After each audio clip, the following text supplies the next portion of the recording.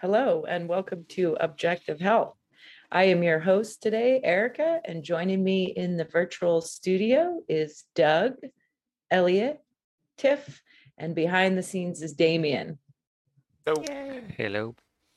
Welcome all. So now that COVID's over, we're on to something new. We've got more health information for you out here in this crazy world that we live in.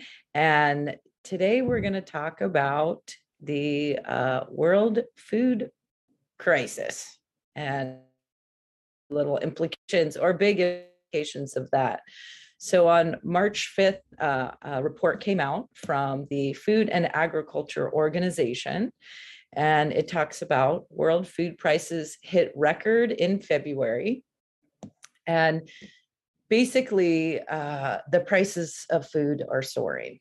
Without going into the article, If y'all you can haven't read it. noticed already. Yeah, At the for grocery those store. who are awake and paying attention, or who budget to do your grocery shopping, you've probably seen a significant price increase in products, particularly vegetable oils. Not that we eat a lot of those, but meat and dairy. And it's looking like, according to this article, up 24% since January last year. So that's a huge, significant increase. And as this is happening, products are not available or scarcely available. And as we've been saying for a long time, probably good to prepare what you're going to do, because it looks like those prices are going to continue to rise, and lack of availability. And so what do y'all think? You seen anything that's shocking price wise or availability wise in grocery shopping? I will say personally, I am not a huge grocery shopper. I don't like to do it, but I do it for the family. And one thing I learned many, many years ago is when I go to the store, I buy two of everything. That's so I don't have to go every week. But it's significant wherever you go. And then you see some places have food, no problems. Others, the shelves are bare. So yeah. what's your guys' thinking in your parts of the world where you're at? Well, here in my neck of the woods, I've only seen empty shelves not very frequently. Like first, when COVID was first ramping up and there were all these lockdowns, there were these stories about all these farmers having to dump their milk and dump their potatoes, and there's food rotting in the fields because there was no one to work and all that crazy COVID madness. So I saw some shortages at that time, but then things kind of returned back to normal. And so far, where I am, things are pretty much normal as far as the shelves being stocked. But the prices have definitely gone up, especially for meat. If you're like a big carnivore person, you notice that the meat has nearly doubled in price. And strangely enough, like chicken wings, not that I'm a big chicken wing fan, they've like almost tripled in price. They're more Mm. like one of the most expensive meats you can buy. And chicken wings are stupid, basically, I think. But They're low meat. yeah. It's low meat to If you can bone even ratio. get them. Yeah. If you can even get them, because where I'm at, I haven't been able to buy chicken wings from the big Costco, Sam's Club for probably 2 or 3 months. They just Mhm. don't have chicken wings available anymore. They have other types of Like they're a chicken, but not the delicacy wings. now. Yeah, yeah. I wonder where the wings are going. No. That's weird. Um, I haven't noticed any shortages myself, but I mean, it seems like, I mean, all this stuff trickles down, right? So if people are calling it an emergency now, you might actually not see that reflected on store shelves for like a couple of months. So I think that people, like, this report coming out right now, I mean, you see it first probably in the prices before you see it in the shortages. But, with everything that's going on with the Russia-Ukraine thing, the absolutely retarded sanctions that are going on Russia, which are going to end up hurting probably the West more than they're going to hurt Russia. Um, because I was looking at an article before, and what did it say? Something like together, Ukraine alone counts for more than 10% of the global market. That's of wheat. And if you add Russia into that, the share jumps to 30%. Um, Other major grains like corn and barley that are mostly used to feed livestock, Ukraine provides about 15% of the global supply of corn. And taken together, Ukraine and Russia account for just under 30% of the world's barley supply. Um, and sunflower oil, oddly enough, the two countries contribute 80% of the world's supply for sunflower oil. Um, and probably the biggest one is that Russia, along with Belarus, is a huge source of fertilizer, providing about 15% of the world's needs. That is huge. I mean, all of those things are huge. I mean, even if you don't eat wheat or corn or barley, um, that's what's often used to feed livestock. And even if you're getting organic, grass-fed, all that kind of stuff. I mean, when you see something that's impacting the world's food supply, that's going to affect everybody, regardless, right? Because I mean, if there's no corn-fed beef around, then everybody's going to switch to the grass-fed beef, and suddenly there's going to be a shortage of that, right? So Mhm. it's the idea that you can look at what the food is that's in shortage and be like, oh, that's okay, I don't eat that. It's like, no, it doesn't work that way. If you're seeing Right. a major shortage in one thing, it's a living system. One major alteration affects the entire system. So yeah, this is highly concerning. And it's interesting how they're kind of pitching it, or the media or whoever, the talking heads, that it's just because of this current situation with Russia and Ukraine. But No way. as we've covered in the past, this I think has been the intention all along, to really divert people. We see it with the vegetarian agenda, the climate change agenda, to divert people away from basically food, real food, to something resembling food-like substance, which we've talked about many times in the past.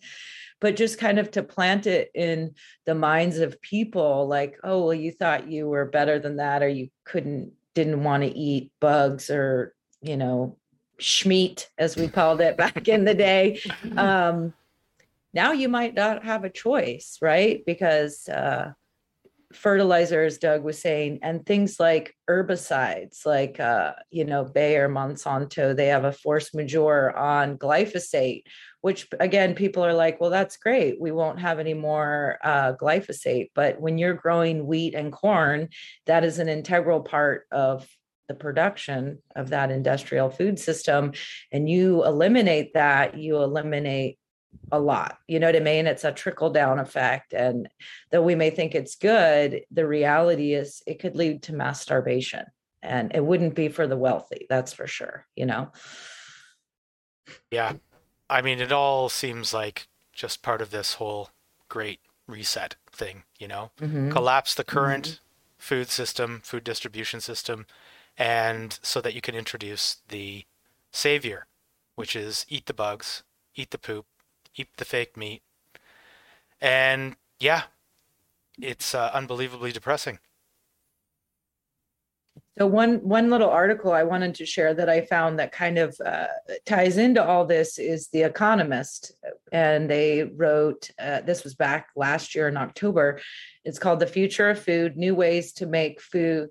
New ways to make food are coming, but will consumers bite?" And we can put the link in the show notes, but basically they're talking about how agriculture use halves the world's habitable land and accounts for more than 30% of global emissions. Food production links the great biochemical cycles of carbon and nitrogen.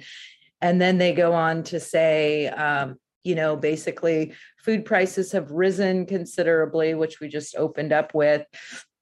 And then, fortunately, technologies are emerging that promise to produce food in new ways in large volumes with less inhumane factory farming and a lower environmental footprint.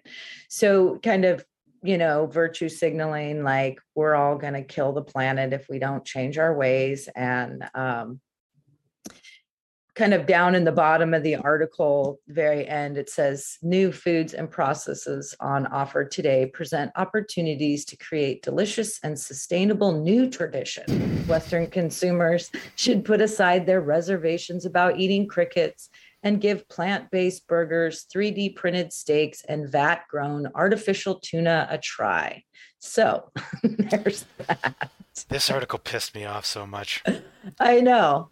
It Like was Yeah. really, it's yeah. just they're just doing like false equivalences all over the place. Like he's talking about in Europe, you know, in I don't remember 17th century Europe, many people wouldn't eat the new vegetables that were showing up from the New World, like the potato or the tomato, because they weren't mentioned in the Bible and all this kind of stuff. And like comparing that to now, where it's like, he's talking about something that allegedly happened that back then, where people were a little bit, hesitant to try a new vegetable because they'd never seen it before and they didn't know anything about it, versus a genetically modified lab grown whatever. It's like that's not the same thing. I mean, one, it was just kind of being misinformed or uninformed and not really knowing what it is, versus now where it's kind of like, no, I know that that's garbage. I know that that is absolute shit. I'm not going to eat it. Like, it's not the same thing. And he's just doing this throughout the year. I'm saying I don't even know if it was a male or a female who wrote it, but anyway. Well, yeah, it certainly sounded very paternalistic. Like you stuck up Yeah. people with your traditions and your Yeah, old set in exactly. your ways about eating good food. How dare you? Just eat these crickets and shut up. Be more Exactly. daring. It was ridiculous. Develop new traditions. You know what I Yeah. mean? Like a new tradition. Like, Oh, let's try the vegan tuna tonight, guys. yeah. There was another thing in it where they said that there was this one line: today, many European countries ban the cultivation and sale of genetically modified crops, even though they are widely grown and eaten elsewhere. Mhm. They're just Those being snobby unreasonable. Europeans They're just again. being unreasonable. Yeah, they're snobby Europeans. That's exactly it. I mean, they eat them in the U.S. You're too good for them? Yeah, yeah, I'm too good for them. Yeah. Yeah, And the long-term health effects might have something to do with it too. yeah, So, yeah. and just to clarify, there's no author of this article, guys. So Oh, we it's don't know if it's a anonymous. guy or a girl. It was AI. An AI wrote it. So with all that, and again, the reason I shared it, it's in the Economist. Like, now the Economist, are they going to start giving us recipes on how to make Tasty edible cricket burgers. micronutrient, Yeah. recycled trash burgers Oh for God. dinner for your friends? It The reminds me of that Economist is an slop that they were elitist eating in the rag. Matrix. Yeah. The essential nutrients So in how the can Matrix. one avoid having to eat slop, or at least for the near future? Well, Go ahead, Erica. I Give us was some going to say, solutions. yeah, so can some food, people. You like some food? Start canning. We have a farm, so we can all the time. I got a few of my things here, right? Peppers. Because when you can food, especially meat, right? Sometimes it's not, super flavorful. So if you can some food, some vegetables, you can add them to your meat that you've canned, right? Mhm. Just having a supply of something if it becomes unavailable, you know what I mean? Canning meat is not hard to do at all. You do need a pressure cooker, a canner to do meat, but if you wanted to do vegetables, you don't need that high-tech equipment. You can just do what's called a water bath, where you get a mason jar, you put the food in there, you boil the top, and it sticks. And you always date and kind of label what it is, and you have a little preparation. I mean, families have been doing this for generations to make it through the winter, and in more rural areas, to just have something. Even starting with 2 weeks of food is more Something. realistic than not having anything. I mean, you can also buy canned food. You can buy beans in bulk.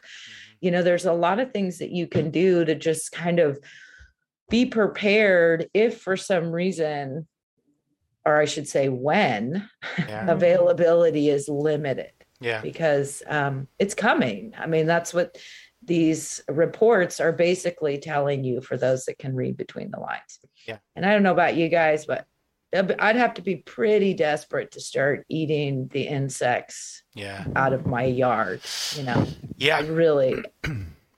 That's another thing. Yeah, I mean, sorry, go ahead, Elliot.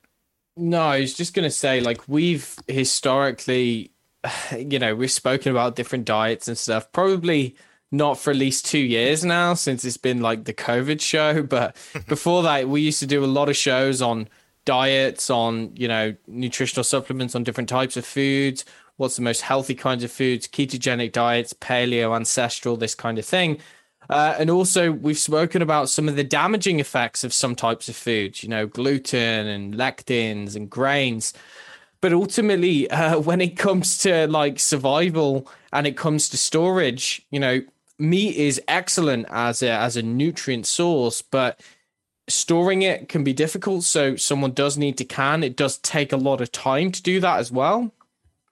Someone has to source the meat. They have to prepare it, they have to can it, and they need to store it. Now, again, this isn't optimal, but something that I think probably is justified in this kind of time is to not be as concerned about some of the things in the diet which might be problematic long term, things like beans and legumes and lectins and things. I think that for the fact that they are so easy to store and you can get them quite cheap still, I'm thinking things like chickpeas, lentils, beans, different types of, legumes. They store in bags as long as they're contained in like an airtight container. You can get several kilograms of these. You can store them relatively easily. And whilst, and this is to someone who might not have done any food storage yet, is whilst they are looking to source meat and can meat and that kind of stuff, I'd say that getting some legumes on hand would probably come in handy. And if someone was concerned about kind of eating the lectins, one thing to have on hand, I think, is a pressure cooker. That's very useful if you can get yourself a pressure cooker. Fortunately, if you get yourself a pressure canner, which is what you use to pressure can meat, then that also serves as a pressure cooker as well. So you can cook things in that as well. There's All American pressure cooker canner. They're sponsoring I know this it's show. backwards. Excellent. Yeah, we make a lot of money from this sponsorship. So make sure you go out and you use Objective Nutrients promo code. Yes, 60% off on all products. All of that was a joke, by the way. Totally a joke. But this is just disclaimer. my personal home manual because it tells you how to do everything, which is very helpful. And even if you don't feel skilled enough to actually go out and start canning food, I mean, you can still buy canned goods from the grocery store. It's still better than nothing. And they also have like all kinds of canned meats, tunas, fish, sardines, chicken. They have canned roast beef and canned pork and corned beef hash and all this kind of stuff that you can get at any Walmart or wherever you go shopping. So if you don't have the supplies to actually, start canning things yourself, just buy canned goods, canned meats, canned vegetables, all kinds of things that you can eat. Even if you personally don't think that you are going to want to make bread at home and buy flour for that, you never know who else might need it. You might just buy a bunch of things and be able to use them for barter. Right. It's true. Sardines are excellent. Yeah. Again, even some of the things that people might look down on, like spam and other kinds of processed meats, that stuff is high in animal fat. Oftentimes it's got the organs and things in as well. So I would say, don't be fussy about what you get at the moment. Really, what's I think is most important is having enough to get by, and you want at least a couple of months worth of food, like at least. Ordinarily, if you could have 6 months worth of food, which I might be stretching it, that's going to be at least enough to tide you over, you know? Yeah, Right. that'll put you like head and shoulders above the average person. You don't have to go running out scrambling when the grocery stores get run over, or when the cyber attack comes and you can't access your money in the bank or whatever they plan to throw at you. Uh, yeah, it can be done. It's still not too late, but it's getting to the point where you need, if you haven't been prepping so Now's the far. time. Yeah. Yeah. I think like you can even just, you think about, as was mentioned, like bartering and stuff like that. If you can find stuff that you might not be super keen on, you never know what you might be able to trade for. Mhm. So that's always a possibility as well. But another thing that I think people should actually seriously consider is growing their own food. Yeah. Like in terms of if you have any land, like even if you're in the middle of the suburbs and you got like this little plot in your backyard, that can be used to grow stuff. People who have a little bit more land could probably even get chickens. Chickens are great Mhm. because then you got a constant supply of eggs coming in. Um, yeah, I mean, And fertilizer. and fertilizer. Yeah, I mean, there's lots of different options, but making yourself as self-sufficient as you possibly can is also a very good idea. Mhm. And the thing about growing your own plants is even if you live in an apartment and you have like a window box, you can just grow things that you eat consistently, like maybe you like parsley or cilantro or basil. Those things literally will grow right in your window box. So you don't have to have a huge yard or anything. And then you can convince your neighbor, like maybe each neighbor on your street has like their favorite little window box plant. And then you can exchange things, so you don't have to be the supplier of everything.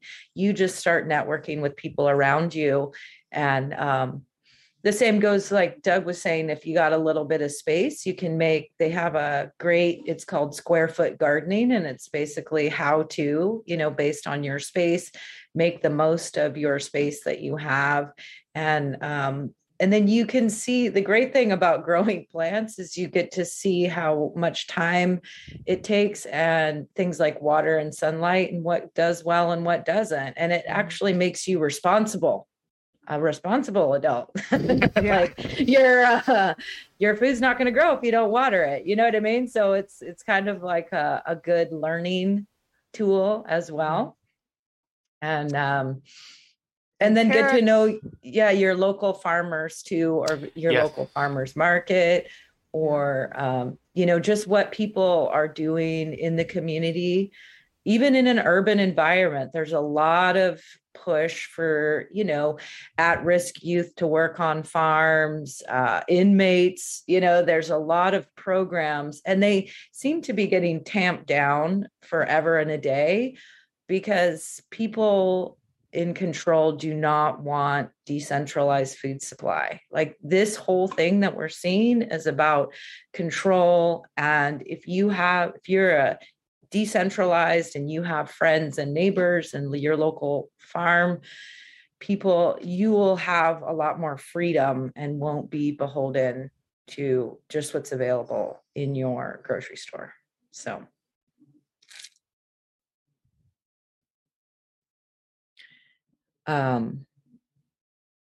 I'm just looking at some of the pictures. That looks good. Yeah. But I'm with Elliot. Like, we have a farm, we grow vegetables. A lot of them are nightshades, but you can make them into things and exchange them with other people. So you have the local, cow or chicken farmers, and you can exchange things that you've grown for their meat or eggs. So, just widening your perspective about what's possible.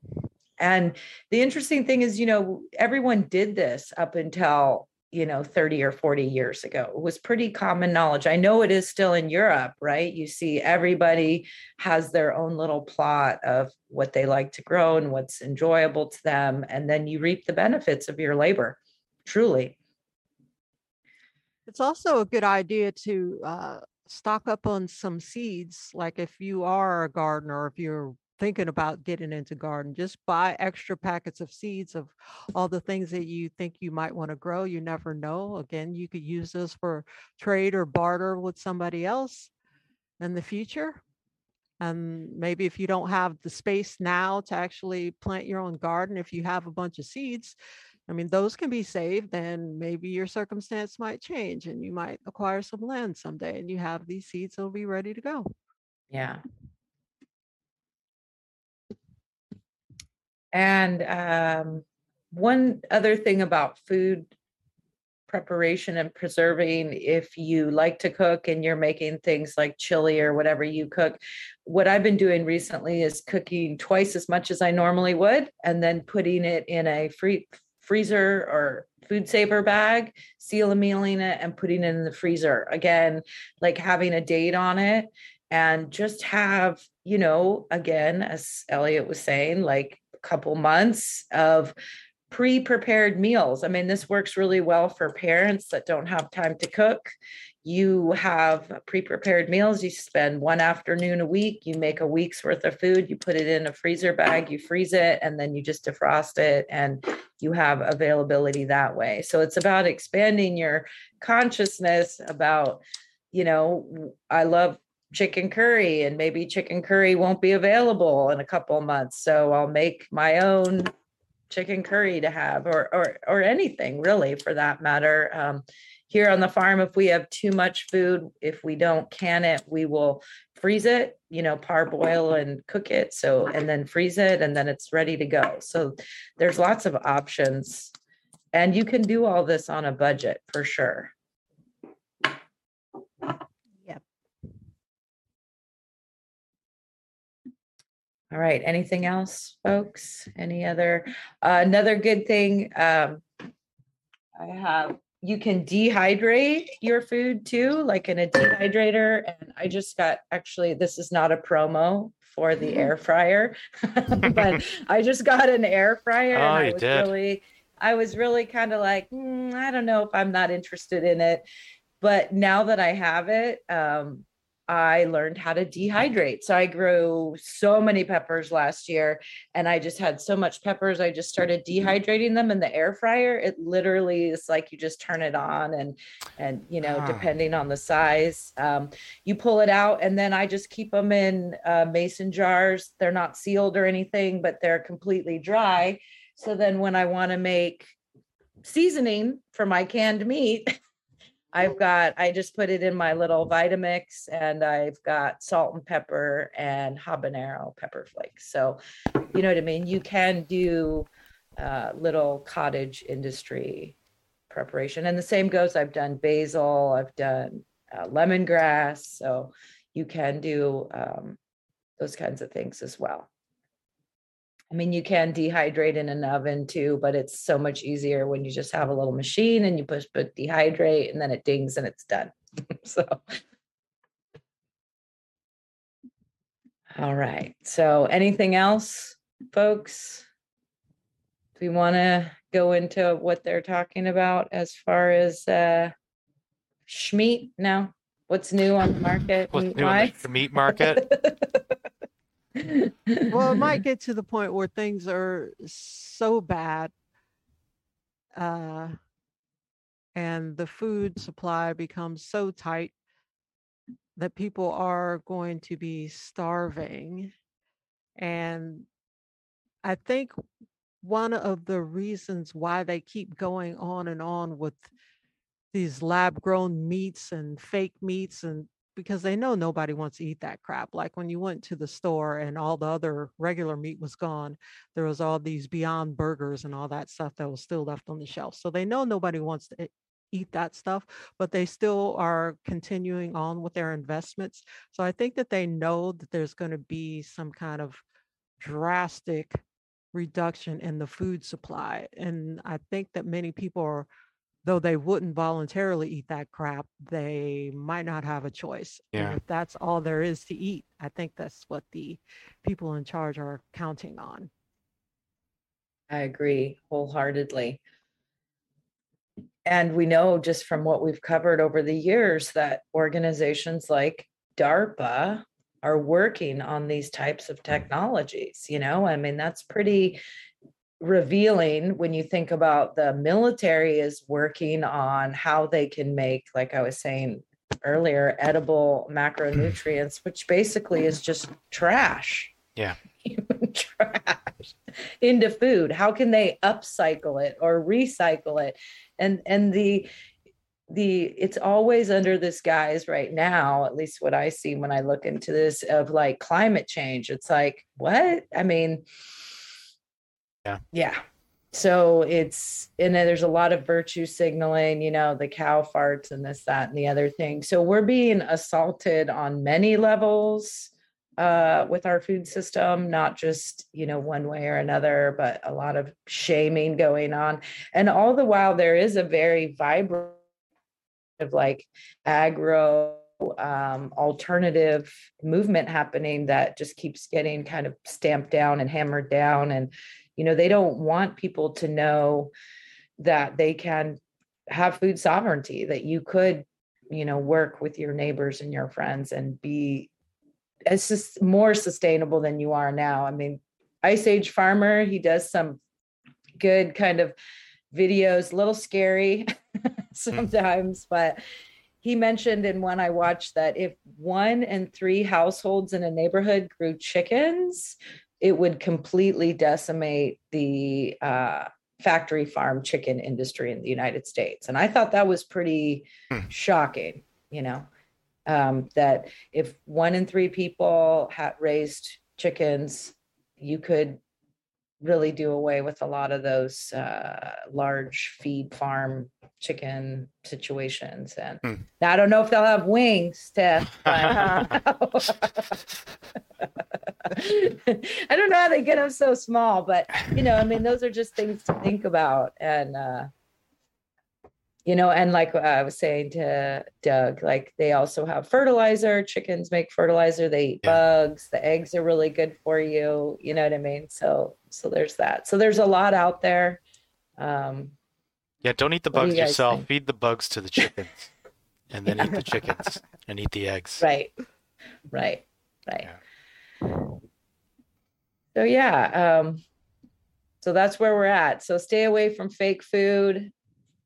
Do your part. We're in spring now. Spring is coming, perfect time to just start getting experimental and a little responsible, and save your seeds and share with your friends and support your local farmers market. Even if, a lot of times I hear, well, your produce is twice as much.